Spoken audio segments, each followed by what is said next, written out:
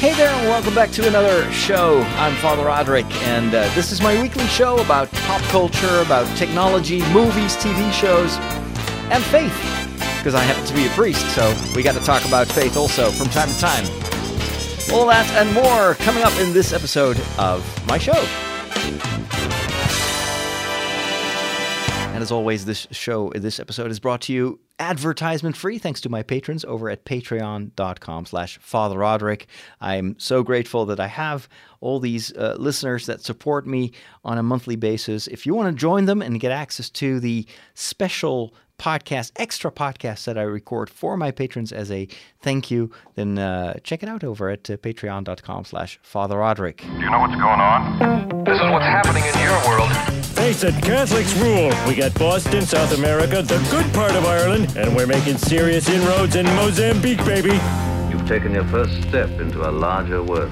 I am so happy that last week is over because it was a tough week. Definitely the toughest week of the year so far. I'd been working really, really around the clock to finish a documentary that premiered on Saturday, and I literally on Friday evening. I think I already mentioned this last week because I recorded this toward the end of the week as well. Worked until very late at night. Actually, 1 o'clock in the morning. Woke up early and finished it in the nick of time, and that was not the only work that week. It's just a crazy, crazy week. Also, where I kind of noticed or realized again how dangerous it is to go too close to your own boundaries. And I was physically exhausted, mentally exhausted, spiritually exhausted. And I took the day off yesterday on Monday. And that was actually a bit of grace. It was so wonderful to have a day at home where I had no obligations whatsoever. I spent some time building my Hogwarts Lego castle. I read some books. I cleaned the house and cooked. I took some time to cook, which is also something that when I'm too busy, I don't have time to cook. And I like to do that so much. So it did a lot of good. This morning we had an important meeting, or actually two important meetings. Fortunately, that also went well. So now I'm finally a bit stress-free. So I'm trying to slow down again, kind of fall back into my usual rhythm, and I hope that I can avoid these stressful weeks with way too much work in the future by planning more margin. One of the tips I got last year, I think, from someone was always make a realistic approximation of how much time certain tasks will take you, and then double it, and use that to make your schedule and to fill in your calendar. And I think that's definitely something I need to do more. It's always calculate extra margin, because if you don't and things go wrong and there's leftover work, then it can endanger your health, or my health in this case. So I'll probably need a few more days to recover sleep-wise. And I just read a scientific article, again, stressing how important sleep is and getting enough sleep. If you get less than 6 hours per night, that can already put you at risk, at a heightened risk for heart disease and also for cancer. So being well rested is not just a luxury. It is actually vital for a balanced health. So I'm going to try to listen to myself more in the future, instead of having my life being directed by obligations or commitments or other people. That's also, by the way, the road to a burnout. It's the feeling that you can't escape from your duties, and everything you do is not something you want to do, but it's something that you have to do. And not being in control of your own life and your own time is the quickest way to get overworked. And that is a road that I went down years ago, and I don't want to revisit it. So wish me luck and say a prayer if possible.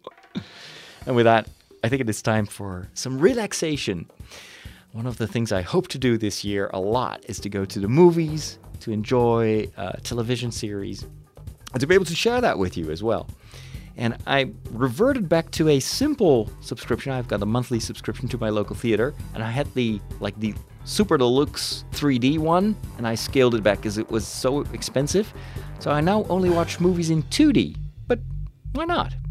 It's just a movie. How do you not like movies?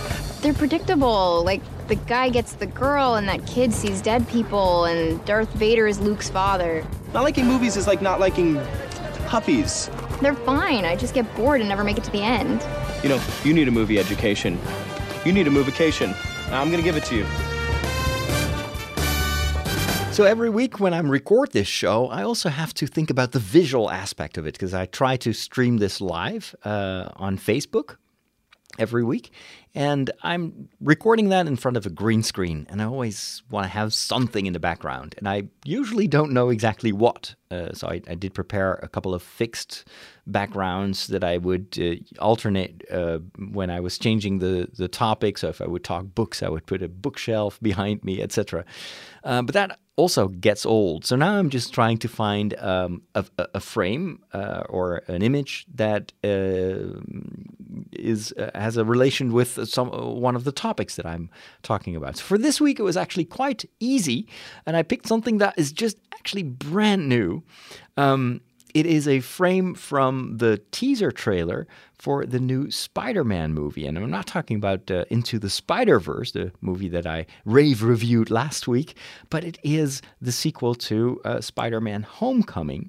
And this next movie is called Spider-Man Far From Home, which I actually really like as a contrast with the first movie, Homecoming, and now it's Far From Home.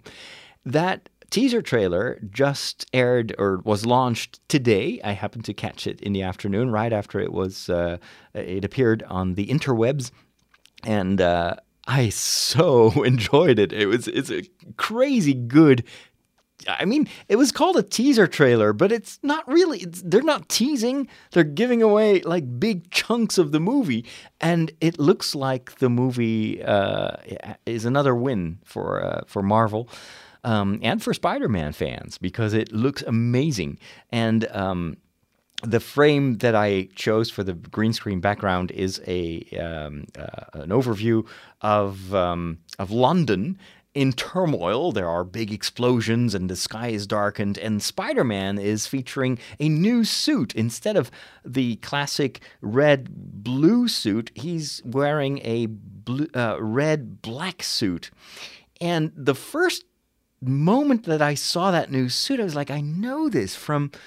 This looks like an older suit from the comics in before the year 2000, and it turns out that was exactly his outfit in the 90s, I think. So I must have a visual recollection of that.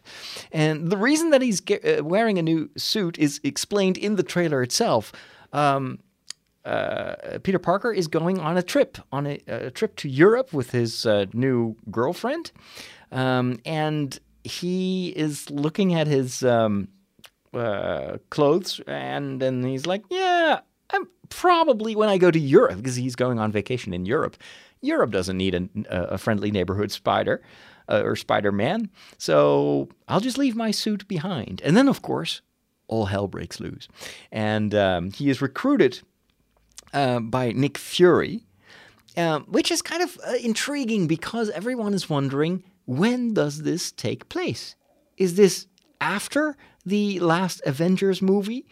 Or is it before that? Is it, I don't know, in an alternate dimension? Or, I mean, Spider-Man is alive, and we saw him disappear in a very emotional scene at the end of the last Avengers movie. So it's kind of intriguing. How are they going to explain that to us? My current impression is that this takes place probably before, but it doesn't make sense because we would have heard about this event if London is destroyed, and not just London, we also see Venice being menaced by a water monster. And you'd think that if this was happening before the events in the Avengers, it would have been mentioned, but it's not. and so but then again, Nick Fury is recruiting Spider-Man for the Avengers? I don't know. But wasn't he already part of the Avengers in the Avengers movie? I'm confused. I don't know when this takes place. So anyway, that is intriguing. What was also really cool was that we got to see a few kind of classic superhero or super villains. We've had a lot of kind of more low-key villains from time to time. Low-key. But usually not big monsters. We would see just regular supervillains in a supervillain suit. But now we go back to these big manifestations of, like, there's this huge, kind of looks like a rock monster at first, or I was like, is this a new take on Sandman, perhaps? Then we see in Venice, which looks gorgeous. It's probably going to be a digital recreation of the entire town because it's very, very hard to film there because of all the tourists. But anyway, it does really look like Venice. You see this water monster, and it's almost like the water equivalent of Sandman. It must be a supervillain who is manipulating the water, in this case, of all the water in the city of Venice, to attack Spider-Man. And then we get introduced to another. Is it a superhero or is it a supervillain? It must be Mysterio. And Mysterio is a very cool villain, a very well-known villain from the Spider-Man mythology, who is actually a kind of a disgruntled special effects artist who, in the era of superheroes, has become almost superfluous. So in order to kind of get the attention of the world around him, this guy outfits himself with well, not really superpowers, but all sorts of gadgets and tricks in his arsenal and in his costume to basically do real-life special effects so that people actually think, and some superheroes are also fooled into thinking, that he's an actual superhero. In this teaser trailer, he comes across as at first a friend almost of Spider-Man in this case, but of course he in the comics he turns out to be a villain. So perhaps there is an arc, a story arc that will turn him into a villain over time. And then these big monsters, the water monster, the rock monster, are probably, but that is just a guess, the elementals, which was also four supervillains that were manipulating, I think, the air and the water and the rocks or the soil, and probably also, I don't know, what is it?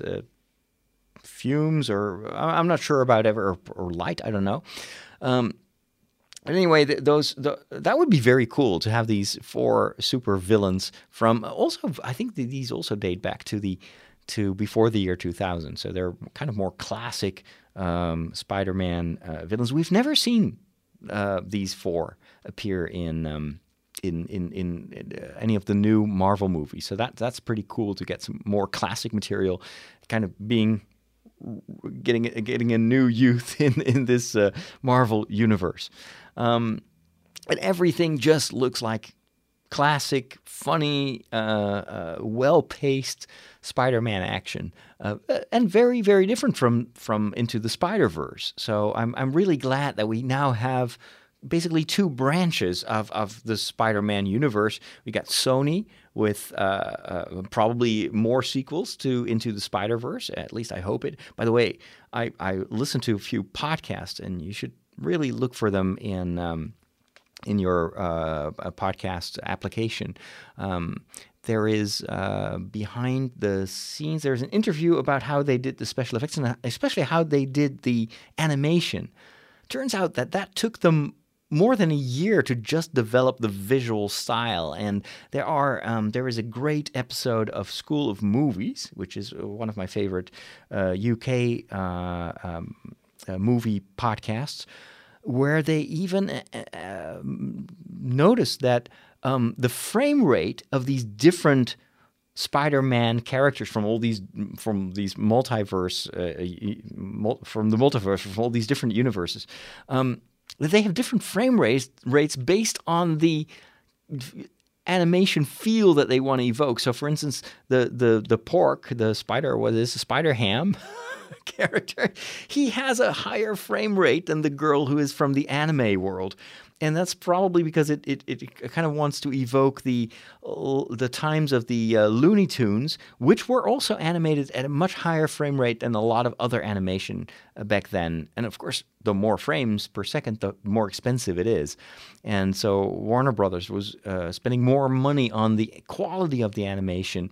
And they, just by changing the frame rate of that Spider-Ham character, they give you almost a subconscious recognition of that. This feels, I don't know what it is, but it feels like those Looney Tunes from back in the olden days. And the anime also, they took, like, there is a technique that they use in anime also to save money, is they animate, I think, like there is this cadence. I'm not sure, it's a one change per 3 seconds or something like that. I'm not an expert, but they were talking about that, and it was very hard for them to use that kind of 2D animation frame rate and apply it to something that is three-dimensional. It's fascinating to listen to those kind of that behind the scenes information. It makes me appreciate Into the Spider-Verse even more. But I'm so glad that with Far From Home we get the other very interesting new kind of renewal of the Spider-Man stories with what Marvel is doing. And I think they really hit a home run with their first movie, with Homecoming. And this second movie really feels like the first one. So nothing too groundbreaking so far, what I've seen in the trailer, but the fact that we get to see Nick Fury, and it's awesome. And of course, we're going to see Nick Fury again very soon as well in the Captain Marvel movie, of which we've also seen numerous trailers now, and that movie also gets better and better from what I see. And there we get a younger version, so a computer-corrected Nick Fury, where Samuel L. Jackson is made younger with the use of special effects. And that, of course, has been a technique that we've seen before, also in some of the X-Men movies that was done. It was also applied to Captain America's character in the first Captain America movie. But this looks like the best application of that technique so far. You totally believe that it was filmed 20 years ago or 30 years ago with a young Samuel L. Jackson. So it's pretty amazing what also the kind of the technological innovation that these superhero movies bring about. So there's a lot to look forward to. There's also a lot of superhero stuff on TV, on Netflix. I noticed that they posted the first season of the Titans, which got mixed reviews. The Titans is kind of a bit of a more of a darker take on the superhero universe. This is DC based. I watched part of the first episode, and it was really a very, very dark, very grim, very violent. At one point, I turned it off because I wasn't in the mood. It was like people were killed left and right, and I think Robin from Batman is one of those characters, and he was just outright killing people, and there was blood, and it was like, whoa, okay, I'll save this for another day. So I looked up some of the reviews, and they were all saying the same thing. Yes, it is violent and very grim, very gritty. It takes a lot of time to get used to that, but this gets better. So hold on to your seats. The chemistry will be there later on in future episodes. So I guess it's just one of those series where you have to kind of work your way through the first few episodes until you get familiar with the individual characters and the style of the series, and then you'll start to enjoy it. So I'll be brave, and I'll sometimes close my eyes with all this violence, and hopefully this will be good, because I think Netflix, with the loss of Daredevil and the Iron Fist and what was the other one?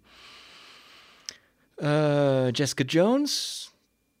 they're not doing any more of those seasons. So they do need more superhero material because, well, that's what people want to watch. So I think I'll support Netflix by watching more of Titans. Speaking of Netflix, they've raised their prices in the United States, and they're probably also going to raise their prices here in Europe.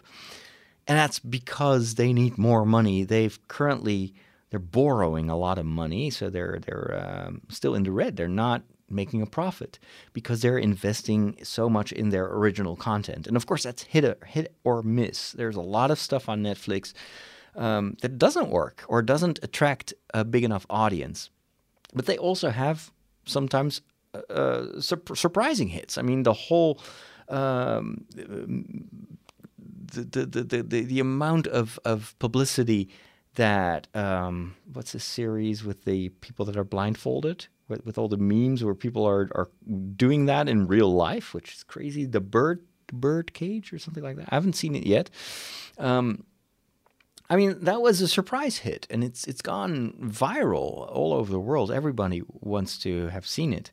So that's probably Netflix's approach. They're just trying out throwing pasta at the wall and see what sticks.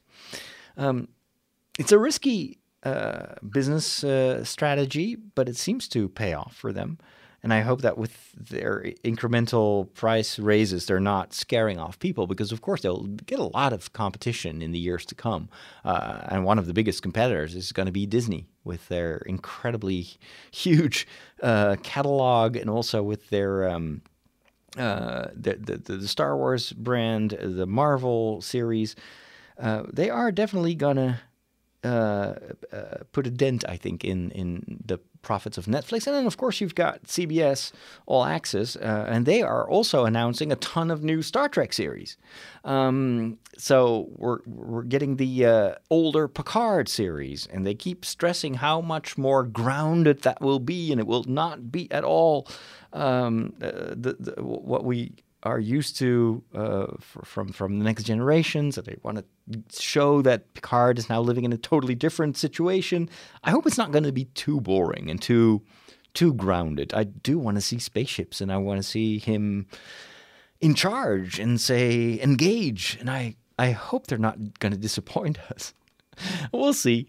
And then there's some more spin-offs of this Discovery that they're planning. So, and that comes with the news that the new Kelvin timeline has basically been put on hold. The fourth Star Trek series with Chris Pine and some of the other actors, they weren't able to close a deal with some of those actors because the third movie wasn't much of a success. And so they actually asked the actors to accept a lower wages. And Chris Pine and some of the others walked away from the negotiations, and it ended up being shelved. So there won't be a fourth movie in the Kelvin timeline anytime soon. It's kind of a bit of a shame, I think. Or they hoped, of course, that with this kind of branching of this new timeline and opening up the possibility of for instance, going back to storylines from the next generation, but doing them for this generation in a certain way with new and other actors, they would be able to completely reopen the future for Star Trek. And it turns out it doesn't work. And the television series may actually become much more popular and make more money than the movies do. We'll have to wait and see. But competition between all those streaming platforms is not bad in itself for the industry, because it will push these platforms to do their best to capture us as clients. It's just that for us as consumers and lovers of science fiction and TV series, it may actually become very expensive, because how many subscriptions can you actually afford? And it's every time, it's just piling up and piling up. It may be $8 or $11 a month for this and that. But then if you have 4 or 5 of those subscriptions, plus your music subscription, plus your software subscriptions, and your PlayStation monthly subscription, it's going to add up and something will have to give, I think. So who will win? We'll see. And with that, it is time to talk about consumerism on the Peculiar Bunch.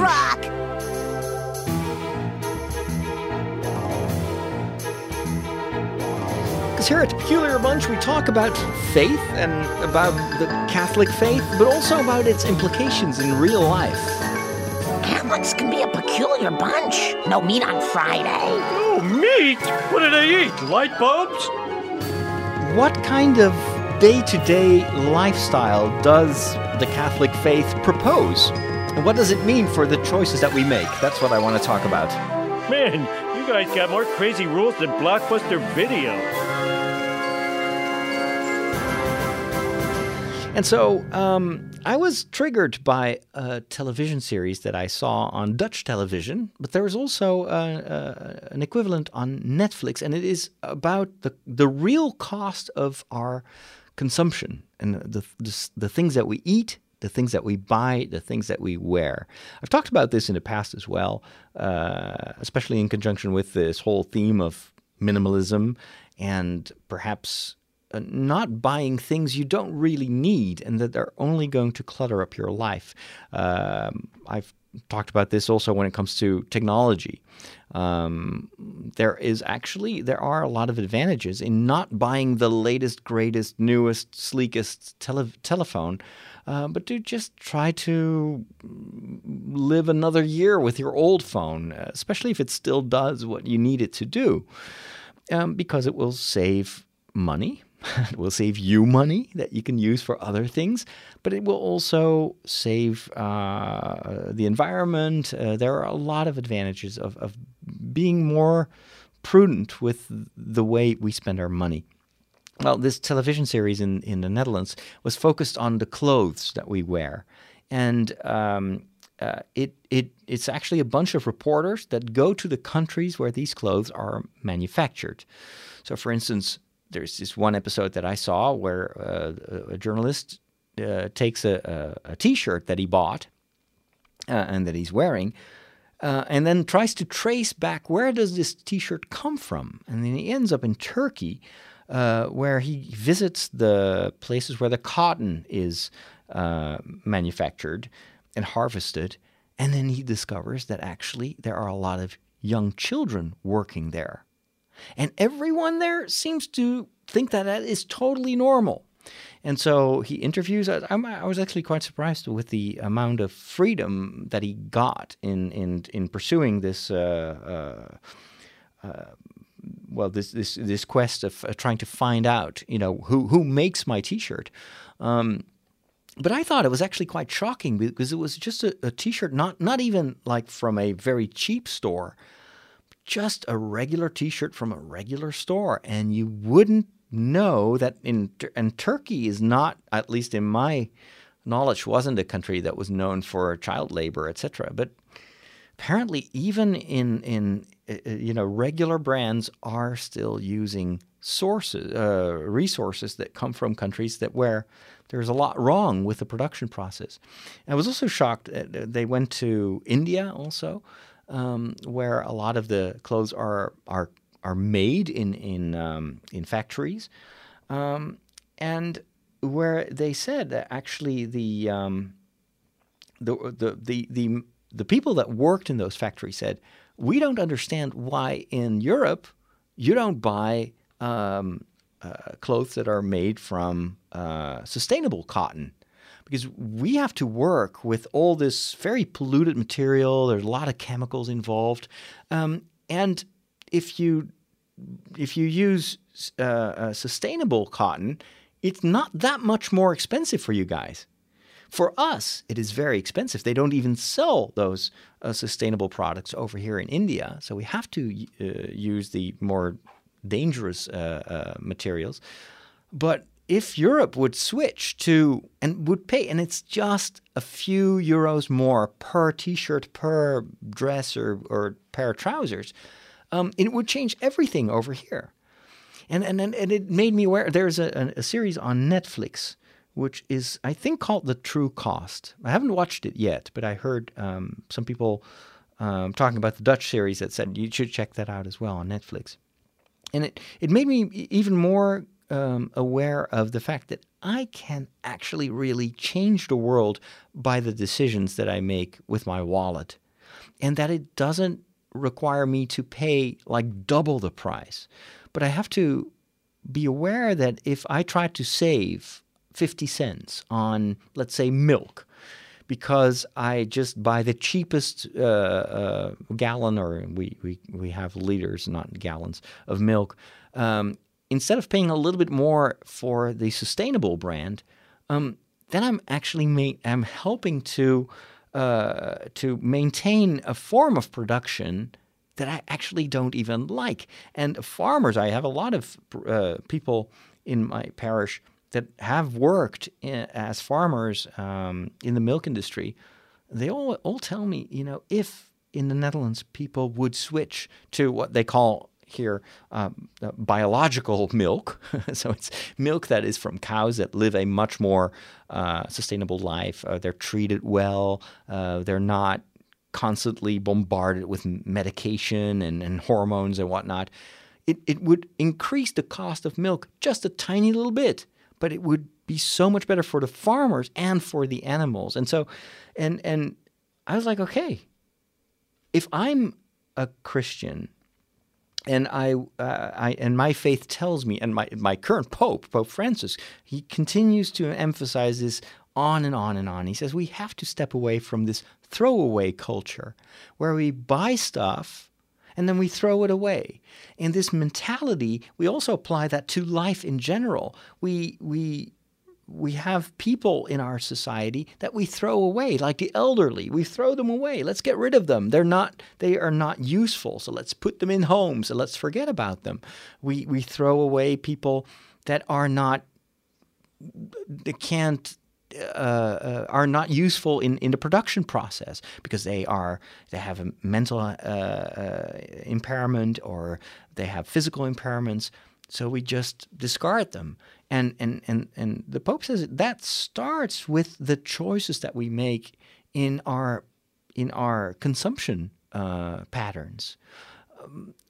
If we want to change this world and we want to create a world together with more respect for human life, for the creation that God gifted us, and not just for us, for this generation, but also for our children and grandchildren and all the generations after us. If we want to be responsible, we can actually make very simple changes in our behavior, but we should step away from this lazy consumption, where it was like, it's the cheapest, so we'll just buy that. And then, we saved $1, and we feel proud that we saved money. I'm like that. I'm always very proud when I save money on stuff.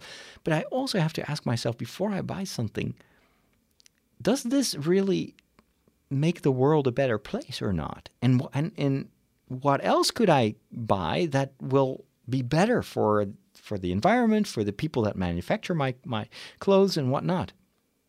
So be more critical about where does our stuff come from, and who is paying the real price for what I buy.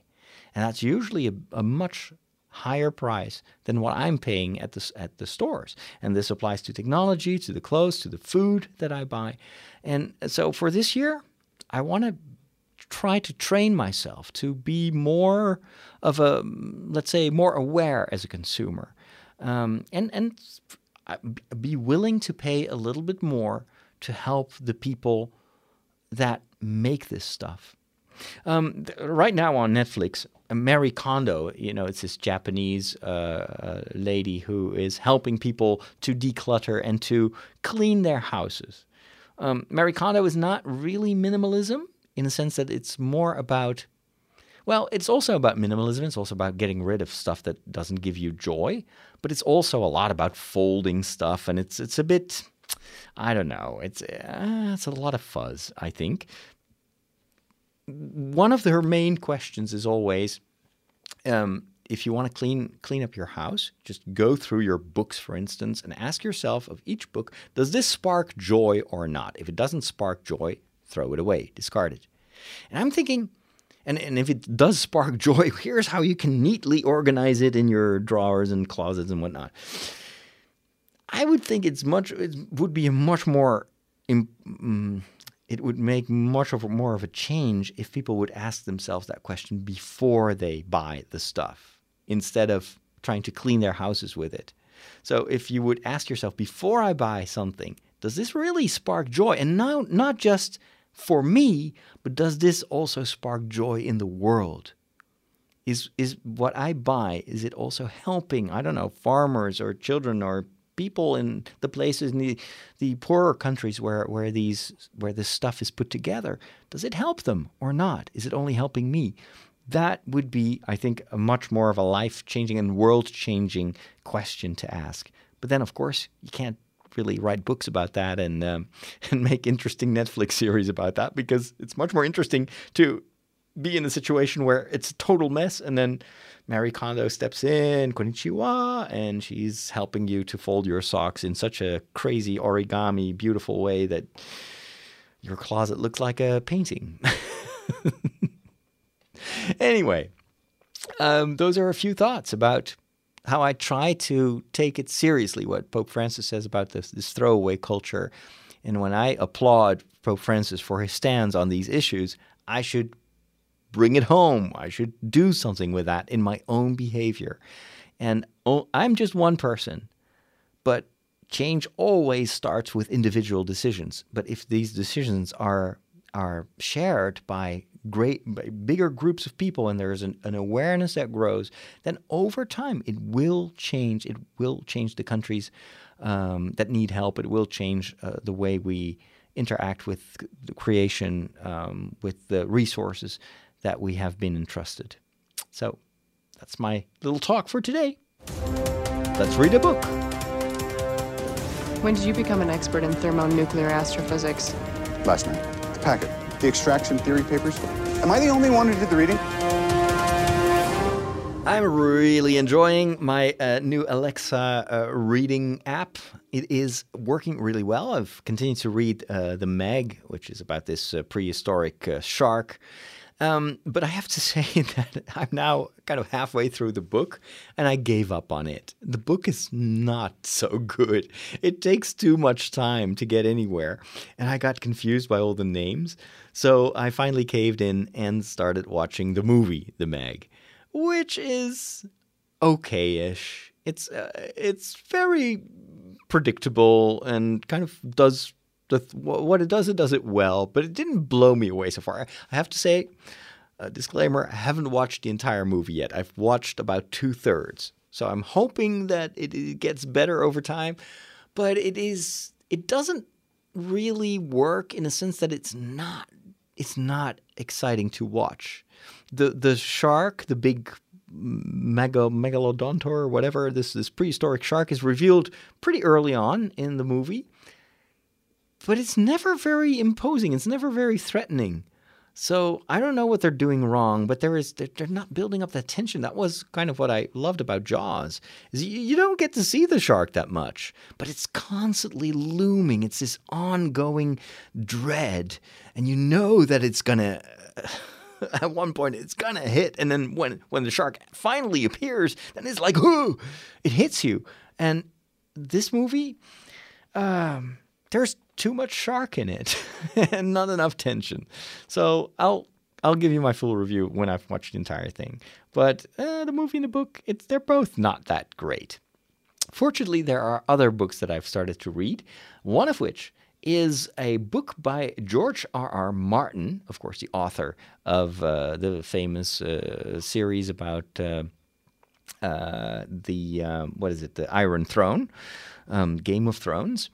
He also wrote a few side stories, and the fans of Game of Thrones actually really don't like it when he spends all his time on writing these side stories and prequel stories, because he still hasn't finished the series. The television series is going to wrap up this year, but the final season is very close to being aired. But then the books are nowhere to be found. but he seems to delight in kind of, I don't know, kind of writing different stuff. It's almost as if he's procrastinating writing the final, his version of the history of the Game of Thrones. So he, just the other day on the Kindle store, there was a book. There was actually a compilation of 3 stories that he issued in 2015. They're separate stories, and they are taking place about 100 years before the events in A Song of Ice and Fire. And the book is called A Knight of the Seven Kingdoms. And it was on sale, $2.99. I was like, okay, 300-something pages. The thing, I have never read the Game of Thrones books. I've seen a few seasons of the television series. I think I did try the first book, A Song of Ice and Fire, and got discouraged by all the names and all the just so much information. These are really thick books, and also I have to be honest, the graphic violence and the vulgarity of the books, and the television series is pretty vulgar at times and extremely violent. But that kind of gets better in the sense that it's less gratuitous later on in the series. But apparently, from what I've heard, the books are pretty bad when it comes to violence and sex and whatnot. It's not the style that I enjoy reading. But for about these 3 stories, they're about a knight and his how'd you call that? His aide.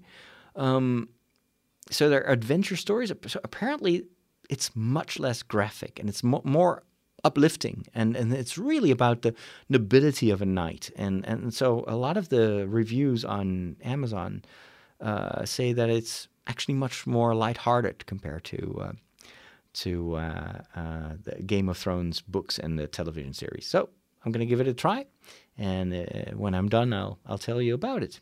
And then there's another book that I started to read. This time I'm listening to the Audible version. It's a book that has been on my to-read list for ages and ages. I've started it 100 times and never got anywhere because, I don't know, it just didn't work on paper. I fell asleep.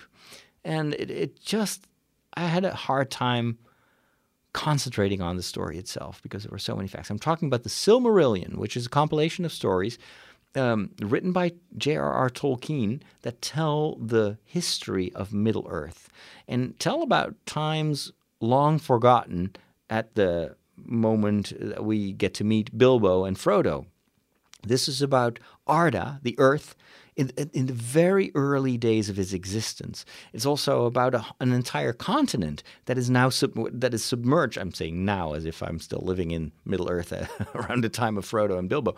But it is submerged at the time of the events of The Hobbit and The Lord of the Rings. And so a lot of those stories, even in the world of Bilbo and Frodo, are basically mythology and long-forgotten tales. But for Tolkien, it was very important to flesh out the world that he created to tell these early stories as well. And a lot of the elements of the Silmarillion have almost a theological depth to it. But they're also a bit dry to read because it's never been written as an adventure story. It's background information. It's mythology. It's there is a certain tone to those stories that make them kind of hard to read on paper. Well, everything changed when I got the Audible version. It's read by, what's his name? Martin Shaw. Martin Shaw is an English voice actor. I think he did a little bit of acting, real life acting, but mostly is known for his reading, his voice. And he reads the Silmarillion in such a way that I can't stop listening. He delivers, and he gives, for instance, one of the issues that I struggled with when I was reading the book was like, you get all these ancient names in Elvish and in the language of the regular humans, and you're like, I have no clue how to pronounce this. I can read it, but I can't pronounce it in my mind. Well, this Shaw, what's his first name? Martin Shaw, did his research. So he pronounces all these names as if he is totally familiar with them. And that is so helpful. And also his tone, his delivery, it's very kind of Shakespearean, but it fits the tone of these stories. And he, by taking his time to help you understand what's going on, he really makes it easier to follow what's happening. And I was sincerely moved even by the first few books, because they're like different separate entities in the Silmarillion, about Iluvatar, who is kind of the god of Middle-earth, and how music plays such an important role in the creation of the world, and that Iluvatar first, his aides, we would call them probably angels, although it's not a one-on-one metaphor of biblical stories. It's much deeper than that. But there are other entities in the let's say the divine world of Middle-earth, and at first they can only hear. And so they haven't been granted the gift of vision. And it's only later on that Iluvatar gives them a vision of what this music will lead to. And they get a vision of mankind and of the elves. And then it's only later on that based on those visions, are they dreams or I don't know, these projections from the mind of Iluvatar, they are actually being created and awaken in the world on Arda, which is the earth. It also explains how evil comes into the world and destruction and monsters. And so it tells you where the orcs come from and how evil in its root, and that's where it's very theological. The evil in Middle-earth is the result of basically a rebellion of Melkor, one of the entities that it was supposed to help Iluvatar create music and create the world, but then this one entity wants to create his own melody, and it starts to create dissonance, and then that ultimately results in a almost a failed creation, and the way in which the dwarves are created. I mean, the dwarves are basically at one point they are created as almost as copies of the elves, but it's separate from Iluvatar's will. Iluvatar wanted the elves and the humans were his firstborn, his beloved children, and then all of a sudden there's this Melkor, and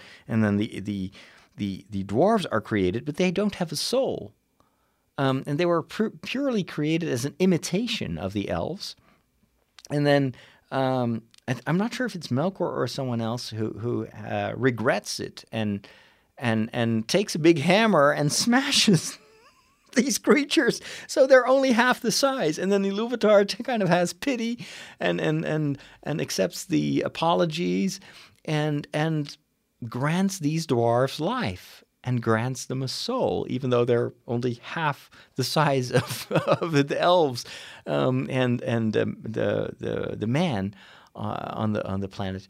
And then you've got the orcs, which are actually an imitation and a perversion of the elves. So they're enslaved elves that are corrupted and then are kind of interbred. So they become this insult almost to what the elves were supposed to be, the most noble creatures.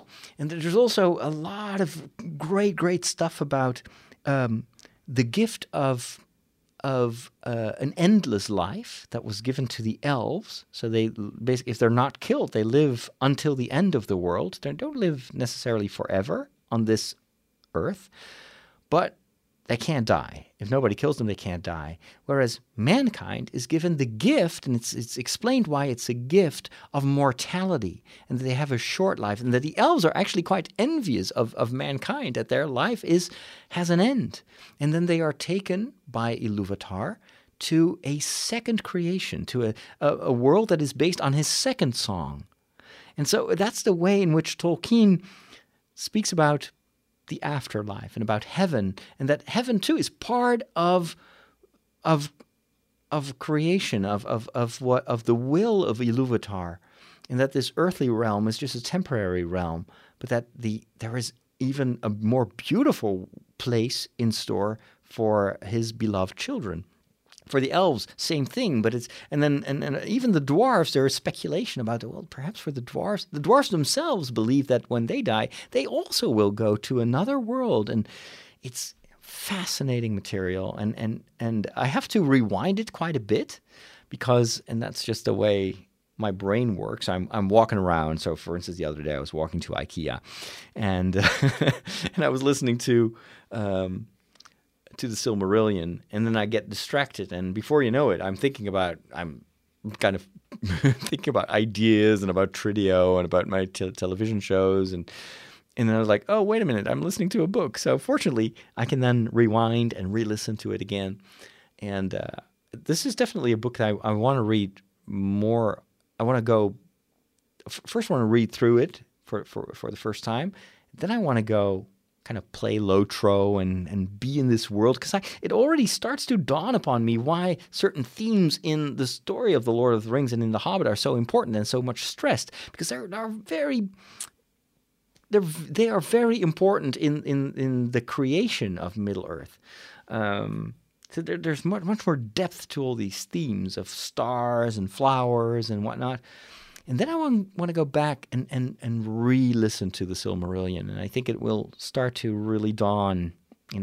I don't know. It's fascinating stuff, and I can't believe that it's only because of the Audible version, that it finally works for me. This is a book that at least for me, it's something I need to be listening to. It needs to be read to me by someone who understands what's going on and who knows how to pronounce these names and helps me to enter into that narration. So that's what I've been reading. Let's go to the world of technology. We are on the cutting edge of technology. Wow. Well, what does that mean? Just plug it in. It's going to say, hey, I see you plugged in a new device. And it's going to load in the appropriate drivers. You'll notice that this scanner build... Whoa. Well, all your technology stuff, it just ends in disaster. But there is one more thing. Yeah, what will be the next Apple product? That one more thing that is going to help Apple to kind of counteract or counterbalance the losses of the stock, at least at the stock market right now. Who knows? There are new rumors about the upcoming iPhones, and there is going to be a lot of innovation on the inside of the phones. There are some renders of a phone with 3 cameras on the backside in a square protrusion. None of that sounds too... I mean, it may be groundbreaking from a technology point of view, but will it be enough to sway people into buying another version of the iPhone? Or does Apple have to do something a little bit more radical? I don't know. I'm still thinking about there is going to be something with augmented reality goggles. And probably in the long-term plans of Apple, there is going to be a combination of like the ultimate augmented reality product, and its almost compulsory link with the iPhone world and software. They've been talking about AR so much, but I don't see any real application on my phone or in iOS or on the iPad. So I think they're preparing something, but that probably the technology for the glasses is not advanced enough or not cheap enough to launch it right away. So they've probably been planning this out for, in a couple of years from now. The phones have to be here so that the AR technology can needlessly be integrated with it. And now they have to kind of perhaps hasten things and give us something a little bit more exciting than just another small iteration of their iPhone products. It's going to be an interesting year for Apple. And let's be honest. It's sometimes it can be good for a company to realize that they have to kind of put their shoulders under it and go the extra mile to keep their customer base happy. Can be good for innovation. And Apple has a lot of money, so what I don't hope, but what I fear is going to happen is that Apple is going to focus even more on services. And that the next big thing is going to be that television platform with their original content. And that at CES, they announced that there now a lot of new televisions have access to the iTunes infrastructure. But somehow I don't think that television production is Apple's cup of tea. I don't think that is a strength of Apple. And I think they're not going to make it. I have a very bad feeling about that. It's not based on anything. It's just an intuition. I'm thinking Apple is a genius hardware and software company. But creating content, television, that is a totally different ball game. And Apple has not shown us so far that they're good at it. Their first pilot series, there was this app series where there's the app of the week or something like that. It was abysmal. It was terrible.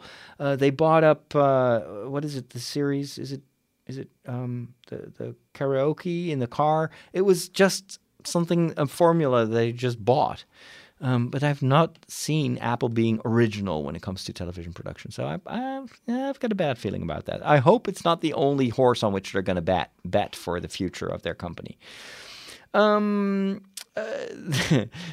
read a very cool article, it was super nerdy, about a hack to use custom hot words for your Google Home and for your Alexa device. Of course, Google and Amazon want you to use their regular keywords. I won't say them here because otherwise I might activate your device. And what people want is, of course, to use their own hot words. Like, I think with the Amazon device, you can actually teach it to respond to computer, like on the Bridge of the Enterprise. That's something I would like. But also other keywords. I mean, it still feels really weird in my house to say Google 20 times a day when I want my smart home to do something. It's like, it doesn't feel right. And Google is a brand, and it doesn't feel very personal.